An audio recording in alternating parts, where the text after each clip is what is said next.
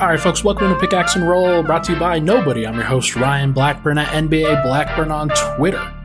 I'm the site manager over at Denver Stiffs. We're part of the Mile High Sports podcast family. Really appreciate all the people who have tuned in, especially over the course of these past couple weeks. Had a variety of other folks that have tuned into these pods, just trying to get the lowdown on what the Warriors are doing, what the Nuggets are doing, how this is actually feeling. And it wasn't feeling great for a while, that's for sure, but you get a win in Game 4, you get to take a little bit of a sigh of relief, you're not getting swept. There are definitely some factors there that I think have impacted the Nuggets fan base in a positive way over the course of these past few days. So we're going to talk about that, especially in the second segment.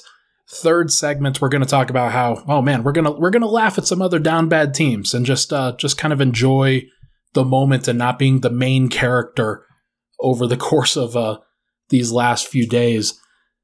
But right now, I want to, in the first segment, we're going to talk adjustments and counters for Game 5. And I want to preface this by saying, look, the Warriors can and should be favored by a lot in Game 5.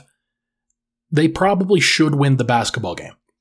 That's how these things go, that if you are a dominant team in the first 3 games, and then the then home team, the underdog in this story, they put together a nice, strong run in that Game 4, you're probably a little bit surprised, but you're not, like, it's not a high-pressure situation for your team, so you're going to make some adjustments if you're the Warriors. You're going to get back on track if that's at least the hope.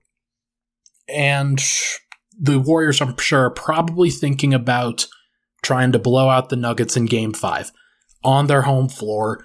That's just the mentality that they are going to take into this thing. They're going to think, look, we didn't put forth our best foot forward in Game 1, and so we're going to come, or in Game 4, and we are going to come back to it for Game 5 and put our best foot forward and see if we could finish this thing strong. Don't want to go back to Denver for Game 6. It's just that's a hassle. You want to get yourself some rest, because in the rest of the bracket, you've got a Game 5 going on tonight. It is in the third quarter between Minnesota and Memphis. And that series just kind of sort of feels like it's destined to go 7 games. So if you are the Warriors, you get yourself an extra day or 2 of rest.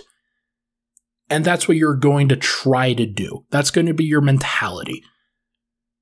The Nuggets have to stop that. They have to adjust and counter to what the Warriors' adjustments are going to be. So after watching back some of the clips of the first 4 games, I watched back Game 4 specifically just to see what the Nuggets were doing that was giving the Warriors trouble. And I think the main 4 Warriors adjustments are going to be this.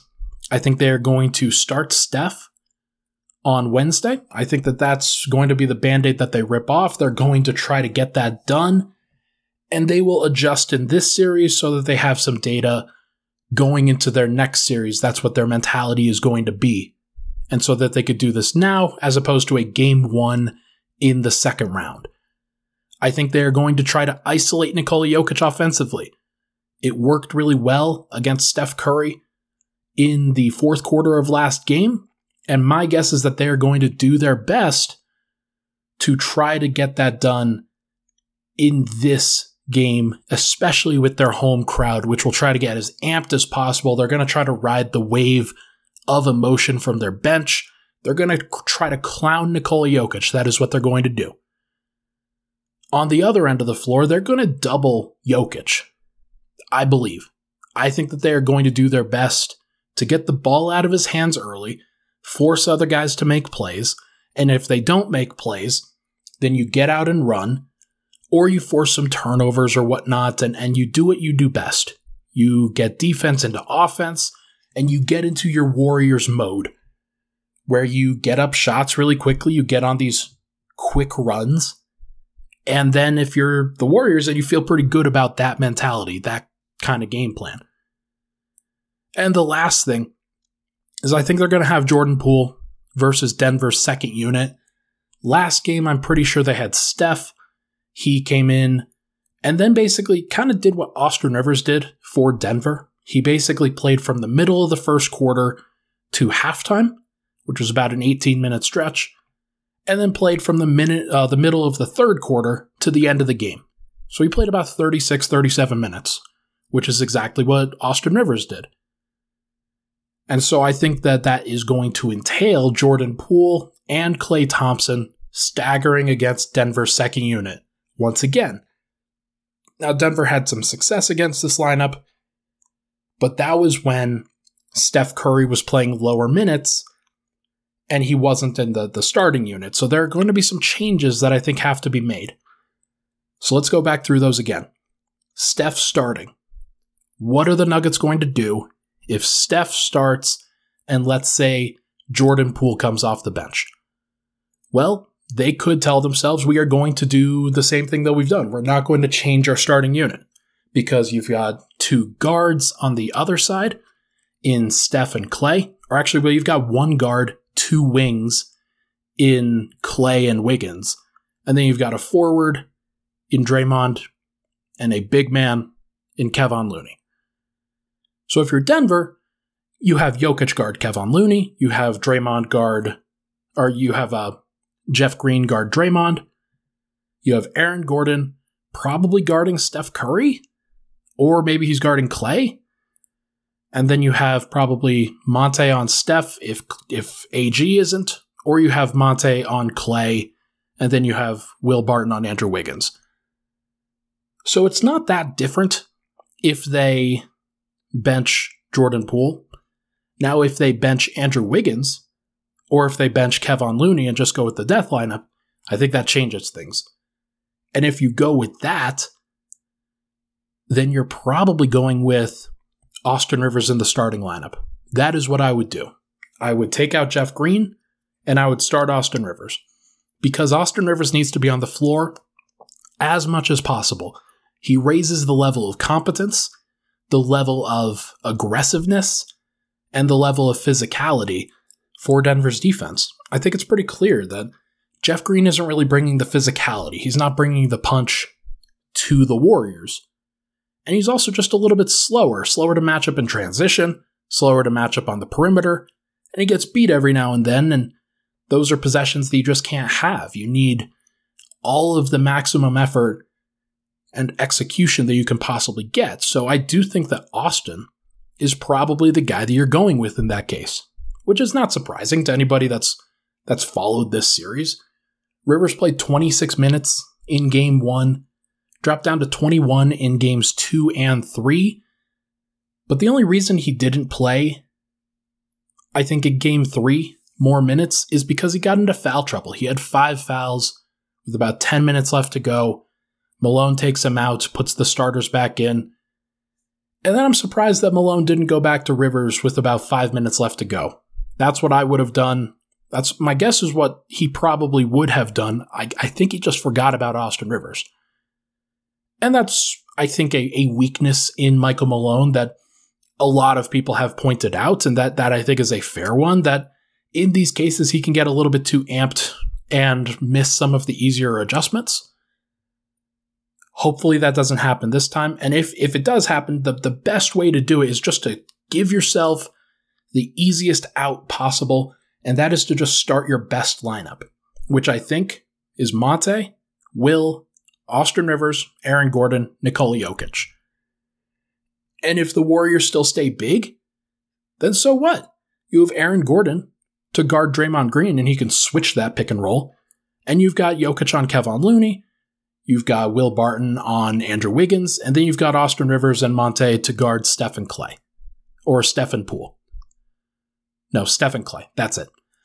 So we'll see. We will see what they end up doing. Here are some of the other ones, though. Some of the other adjustments and counters. Isolating Nikola Jokic on defense. My guess is that kind of like the way that the Warriors set it up in the fourth quarter on Sunday, they would use Steph as the screener and do an inverted pick and roll, kind of like what the Nuggets do. And the problem with that, if you are the Nuggets, is that you don't want to try to have Jokic getting over a screen because he's going to probably foul. And that is what it is. Like, he's got to stay out of foul trouble. You've got to make sure to simplify the game a little bit. And the simplest way to deal with an inverted pick and roll is to switch. The problem is that if you're Jokic, you have to know that that's Steph Curry. And so my guess is that what they're going to try to do in that inverted pick and roll is they'll try to have Jokic go under the screen and force either a pull-up 2 or try to get him just to be back there in time so that he can contest those shots without fouling. I'm not sure if it's going to work. I'm also pretty sure that the Nuggets are going to still find themselves with Jokic isolated at the top. But should they just let it happen? Sometimes they probably should just let it happen. Should they double and have whoever it is up there kind of rotate the ball out of there and then just try to get the rotations right beyond that? Probably. I don't know. I don't know what they're going to do. I think the best thing that they can do is just to press up with Jokic and drive and force Steph to drive, force Jordan Poole to drive, Klay Thompson, whoever it is, and then just rotate behind those guys. But you have to make sure that the rotations behind them are on time and on target. Because the last couple times, they were late. And that's not on Jokic. He probably needs to put up better resistance than what he did. But those guys behind have to know that that is coming. So my guess is that they're going to try to leave him one-on-one, but have him press up and force a drive, and then try to rotate their way out of it. And it'll work sometimes, and you'll get burned sometimes, but the hope is that you can kind of limit those opportunities as much as possible. We'll see if that actually happens. The next one. The Warriors are probably going to double Jokic more on defense earlier in the game. And Jokic had 7 turnovers in this last game, so he's got to be better at avoiding the turnover first and foremost. But Denver's counter on this, it's just other guys making shots and spacing the floor well and taking advantage of the open opportunities that Jokic is going to deliver. As long as he can avoid the turnovers, and as long as he puts the ball on time and on target, then it's up to everybody else to just make the shot. And whether it's a contested layup over somebody else, or if it's an open 3, or if you've got to drive into a pull-up 2, whatever it is, just got to know that it's going to find you, that the ball is going to find you, and you have to be ready. So we will see. We will see what they ultimately do. But the final one, Jordan Poole versus Denver second unit. That is probably going to happen if Steph is starting, because I doubt that they stagger Steph. They've staggered Poole and Klay while keeping Steph and Draymond on the bench over the course of these past few games. So my guess is that they'll go back to that. I think that Denver should play Facu. And I was tweeting about this earlier, and everybody was like, oh my God, are you okay? Are you under duress? Are you captured? Has somebody taken you prisoner? And I get it. I know I haven't exactly been Facu's biggest fan. But the problem that you run into when you start Austin Rivers is that he's not coming off the bench. Is that whenever Steph comes off the court, I'm going to guess that Austin Rivers probably comes off the court too. So, if Denver does in fact start Austin Rivers, then there are going to be times with the bench where there are no perimeter defenders. So my guess is that Denver should probably put up Facu for 6 minutes in each half and just have him hound Jordan Poole and hound Klay Thompson. Probably not Klay. You probably can't do anything with Klay. But if it's Jordan Poole, match him up with Jordan Poole. And if he struggles with it, then have Aaron Gordon do it. Because Austin Rivers needs a break. And he probably needs to stay out of foul trouble too. So make sure that his fouls are saved for opportunities where he needs to prevent some stuff with the starters and doesn't have to take care of the bench too. He is about to play a bunch of minutes, just like he played 36 last game. So Facu, probably the right guy, honestly, to play. And it would be Davon Reed. Let's be honest about this. This is where not bringing up Davon Reed is a really, really big problem. Because if you bring him up, you can play him for those 5 or 6 minutes and have him guard Jordan Poole. He would be a pretty good defender against him. Or you could just have him be a switch guy, and just whenever he gets switched onto somebody else, you know he's going to be in the right place. So I am very curious to see what Denver cooks up if they do in fact start Austin Rivers. Are they just going to go with Bones, Bryn Forbes, and then maybe stagger one of the guards in the starting lineup? Are they going to stagger Aaron Gordon and play him at the 3 next to JaMychal Green and DeMarcus Cousins? Are they going to play JaMychal, Jeff, and DeMarcus Cousins all together? That seems like a bad idea. What are they going to do? How are they going to handle it? I'm not sure. We're going to find out together. Let's take a break. When we come back, we are going to take a nice sigh of relief for not being swept. We'll be right back.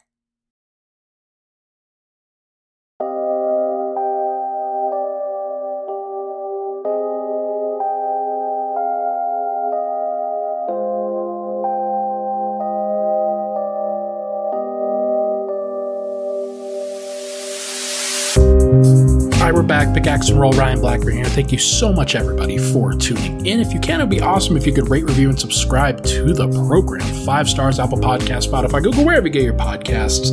That would be fantastic. Helps me out. Helps everybody out that's involved with this, and which is mostly just me. I say that a lot, and just like, yeah, it's me. It's just me. Okay. All right. Let's get into second segment here. I want to talk about just the palpable sigh of relief that happened with Nuggets fans when Game 4 was over, because it was very close to being just a heartbreaking loss, where Nikola Jokic had a fantastic game, the Nuggets were up, and then the lead was just siphoning away, and then Denver ultimately lost the lead for just a little bit there. 121-119. They finished the game on a 7-0 run, but it was a close game. So we're going to see how Denver responds to that in Game 5 as well, how the Warriors are going to respond to that. But there was a massive amount of slander and ridicule that was going around. It was getting a bit ridiculous that Jokic and the Nuggets were enduring just so much. And there's a lot of talk about Jokic like lifting up a bunch of crappy players, and Malone not necessarily being a good coach, and Will Barton was just getting the absolute ever-loving shit kicked out of him online for the Game 3 shot attempt. And then Denver wins Game 4. And it sort of goes away just a little bit, because the slander, it sort of was stuck to the sweep discussion, and that Denver had been swept last year by a team that went to the NBA Finals, by the way, and was a dominant team this year. And then potentially to a team this year where Steph Curry, Klay Thompson, Draymond Green, they're playing small ball. Jokic is playing big ball, obviously.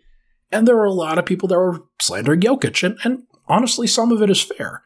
Like some of it, Denver not being able to handle some of the pressure and some of the speed that those teams are putting on them. I think that's a black mark for Denver's ability to compete at the highest levels of competition, because all of these teams have great elite guards. They can get to their spots, get their shots, and if the Nuggets can't prevent that, or can't at least score to keep up with them, then it's going to look pretty ugly. But they don't have to deal with the sweep talk now, because Jokic was fantastic, because Will Barton hit a game-clinching shot, because Monte Morris was very clutch, getting that floater to go while Jokic was being bottled up with a box and one. It was very, very clear that Denver was at a talent disadvantage. And there was sort of a mass acknowledgement after Game 4 that it was impressive that Denver was able to win that game and that it's so clear that the Warriors, they just have more bodies and they have more talent because Jamal Murray is out, because Michael Porter is out. Hell, because PJ Dozier is out. Nobody really mentions that other than me. But wouldn't he be great for this series just as an option to throw out there? If you've got Murray and Dozier back, then you probably don't have to play Barton. You probably don't have to play Jeff Green as many minutes.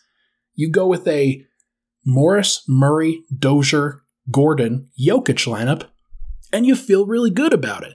You throw Austin Rivers out there too. Hey, you've got a really good defensive group there. You haven't had a defensive group at all to throw out this year. And Denver's just been at that disadvantage ever since Dozier, frankly, tore his ACL. And you make that decision to go get Aaron Gordon last year, and now, over the course of these past couple postseasons, Gordon has had to chase around these guards to a point where I don't think that he's a guard stopper. He's a good option as a switch guy, but he's not a stopper on these quick 6'2", 6'3" guards. We've learned that about him, and that's fine. There's no problem with that. But you've got to make these adjustments now, and you're going to have time to do that. But the thing about getting swept is that it would have prompted probably some big changes. I think there is a legit possibility that Stan Kroenke, Josh Kroenke, they look at this, and rather than acknowledge that Murray was out and Porter was out, and Murray was out last year and things were just sour both of those years, it's definitely a possibility that he would have said, I don't really want to pay the tax for this team. I'll pay it for Jokic, and I'll go over just a little bit, but you guys have to cut down my bill. You guys have to make sure to cut this down and say, we're going to win, and you're going to have to prove to me that you're a championship caliber team before I pay the tax again. And I know that sounds counterintuitive because it mostly is, that if you are somebody that you have to pay for something in order to get it up and running, and you've got to pay the money and you've got to set the foundation before you see the results. That is too bad. But I don't think that Denver has to deal with that now, or at least maybe not to the degree had they been swept 2 years in a row.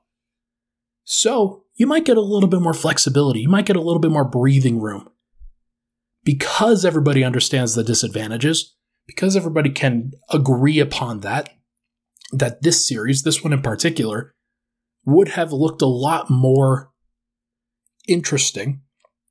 And it still might, it's not over. But it would have felt a lot more interesting in those first two games had Jamal Murray been healthy, had Michael Porter been healthy. The difference is now you get to fully understand that and hopefully take that info into next season. I hope everybody acknowledges the disadvantage. And I know that we're still not done. And honestly, that point of view could change. There's definitely a possibility for it to change. Because I think you've had two non-competitive games where the Nuggets have looked completely outclassed in the first two.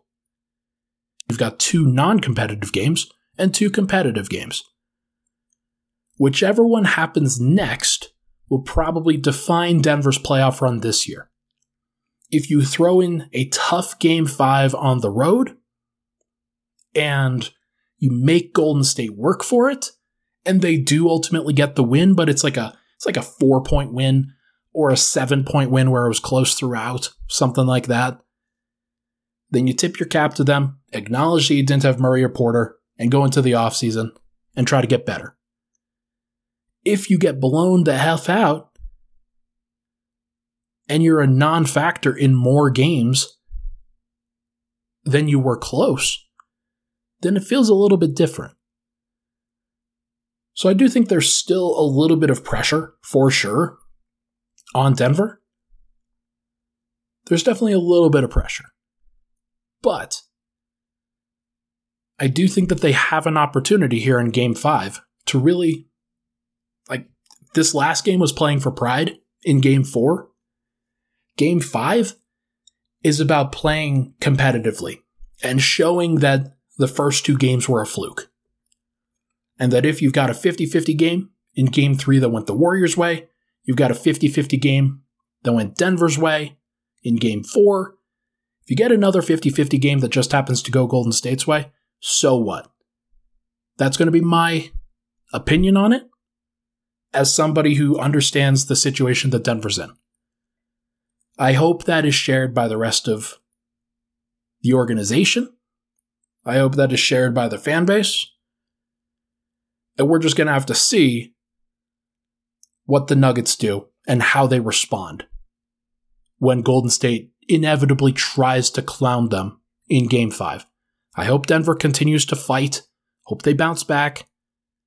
And we get to see Nikola Jokic lead a tough, feisty Nuggets group.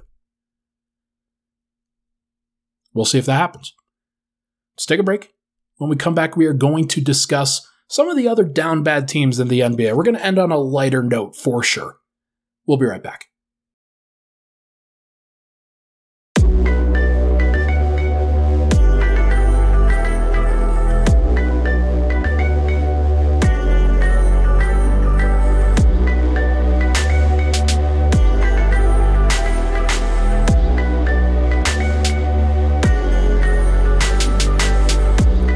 We're back. Final segment, Pickaxe and Roll. Thank you so much, everybody, for tuning in.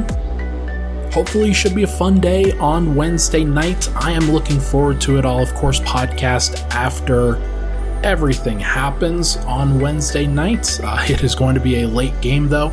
8 o'clock Mountain Time, which means probably 8:30, based off of when games are actually being started lately. But we're going to see that. We're going to see how Denver responds, and I would imagine that podcast is probably going to happen and post at about 2 a.m. So be on the lookout for that, of course, and hopefully it's a nice and enjoyable one. That's my goal. Let's talk about, to wrap up here, let's talk about some of the other down bad teams, and we can add the Atlanta Hawks to that list. They were just eliminated. Trae Young, man, he was put in hell for the entirety of that series, and there wasn't really a co-star for him to rely upon in that series. And look, DeAndre Hunter just scored like 35 points in Game 5. Excuse me. Sorry, I'm reading some of the updates here. DeAndre Hunter scored 35 points. I actually think that, and we might talk about this in the offseason, but there is a possible Nuggets trade that could be on the table that involves a big name, that involves a former teammate of Trae Young's, that we'll probably discuss in the offseason and just wait to see whether that happens or what everybody sort of looks like or not. But I do think that Denver is in a position where they get to be the team that's patient because they've had their guys. And if they get hit with a nice fun deal, then it is what it is, and they could take a look at that. But other teams are going to be coming to them, is what I will say. Let's laugh at some other teams, though. And we got to start with the Lakers, right? The Lakers are drawing ire over a freaking show.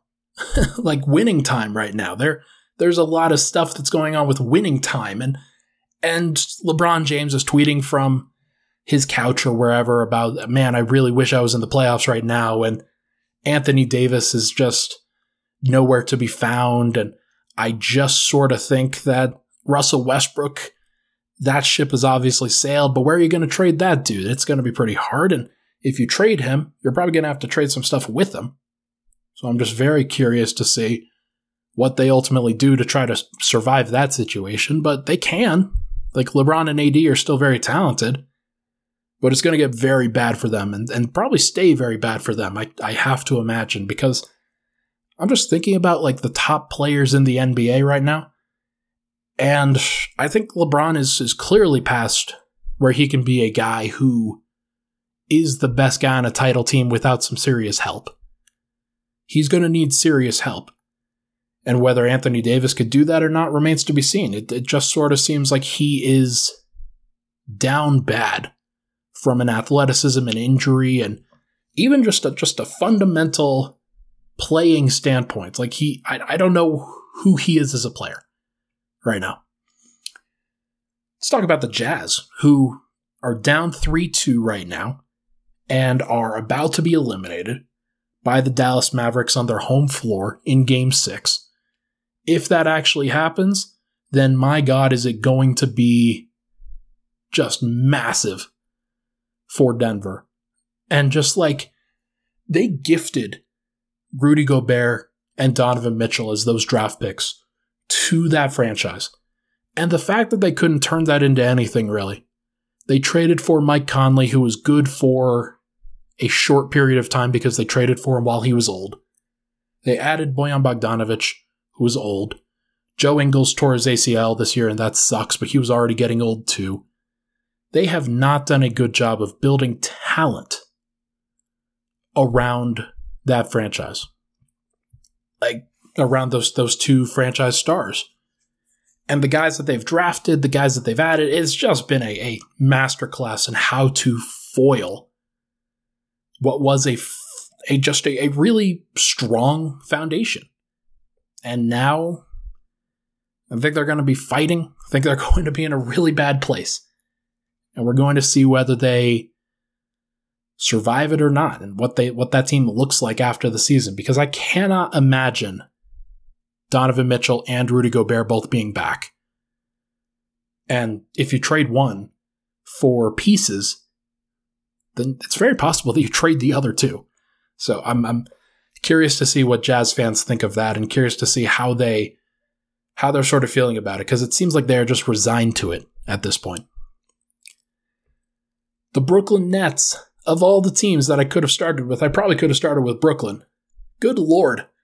That team didn't show up, and some of them literally did not show up in the playoffs this year. Kevin Durant looked human, and him looking human is a really, really big deal for a team that needed him to be the best player in the world. He was outplayed by Jason Tatum. And Grant Williams, my God. I watched Grant Williams and was very excited about him out of the draft when he was first selected.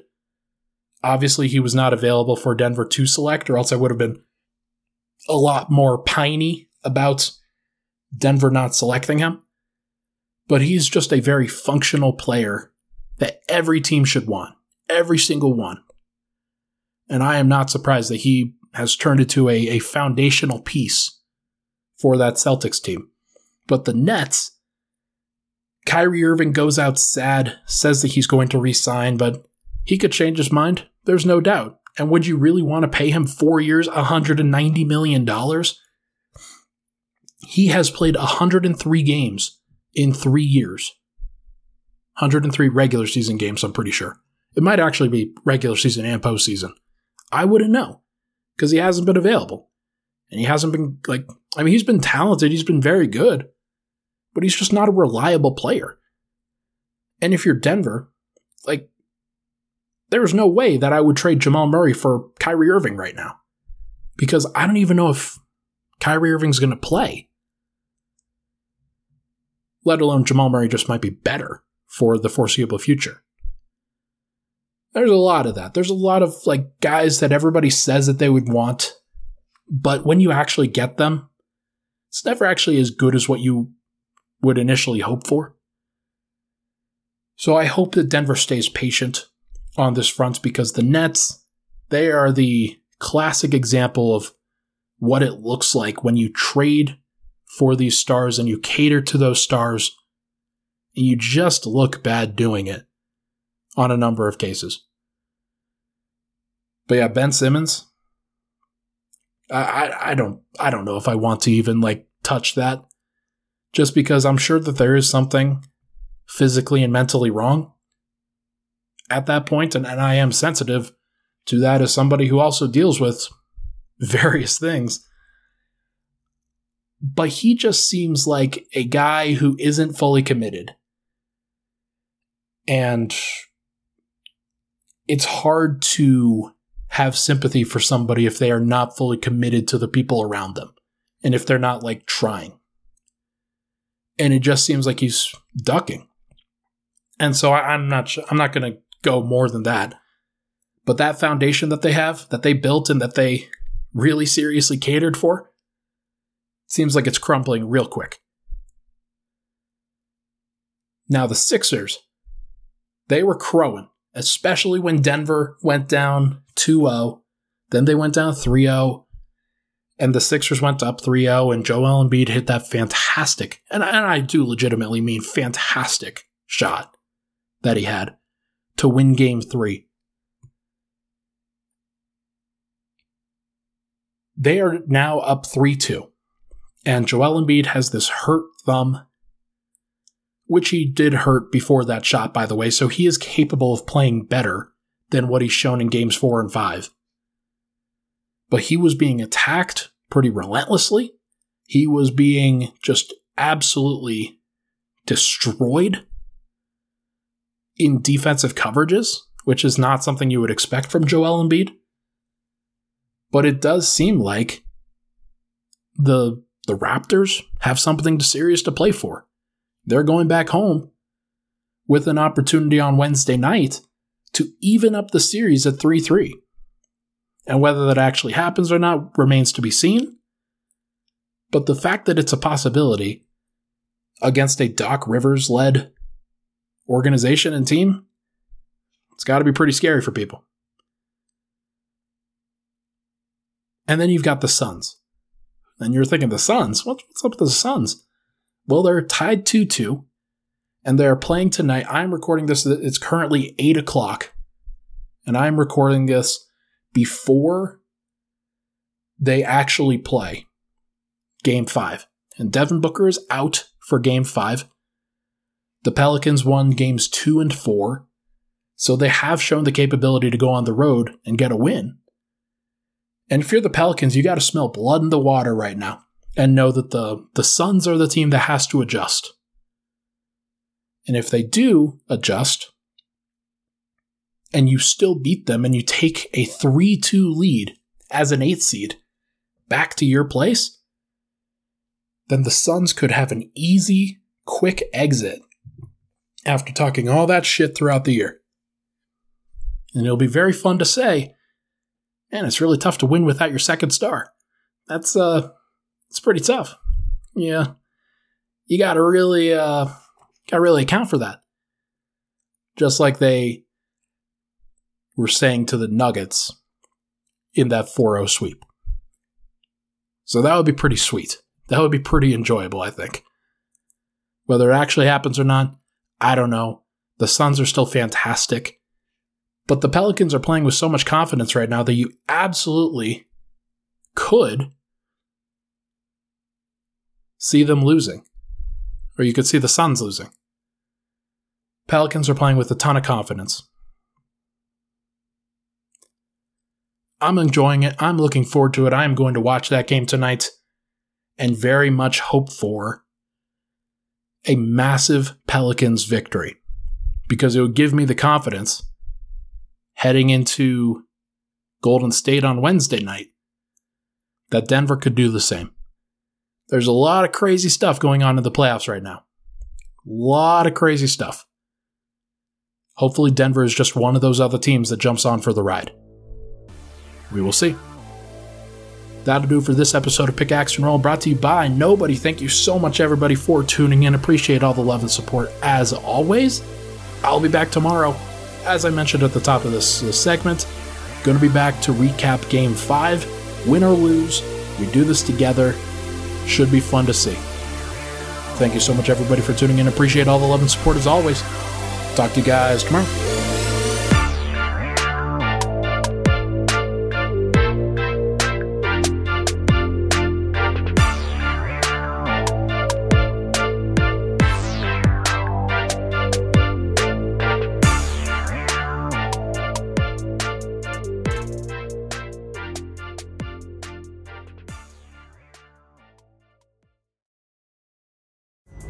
Pulling up to Mickey D's just for drinks?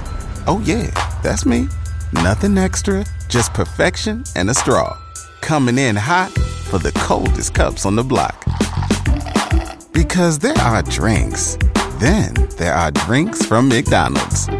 Mix things up with any size lemonade or sweet tea for $1.49. Perfect with our classic fries. Price and participation may vary. Cannot be combined with any other offer. Ba-da-ba-ba-ba.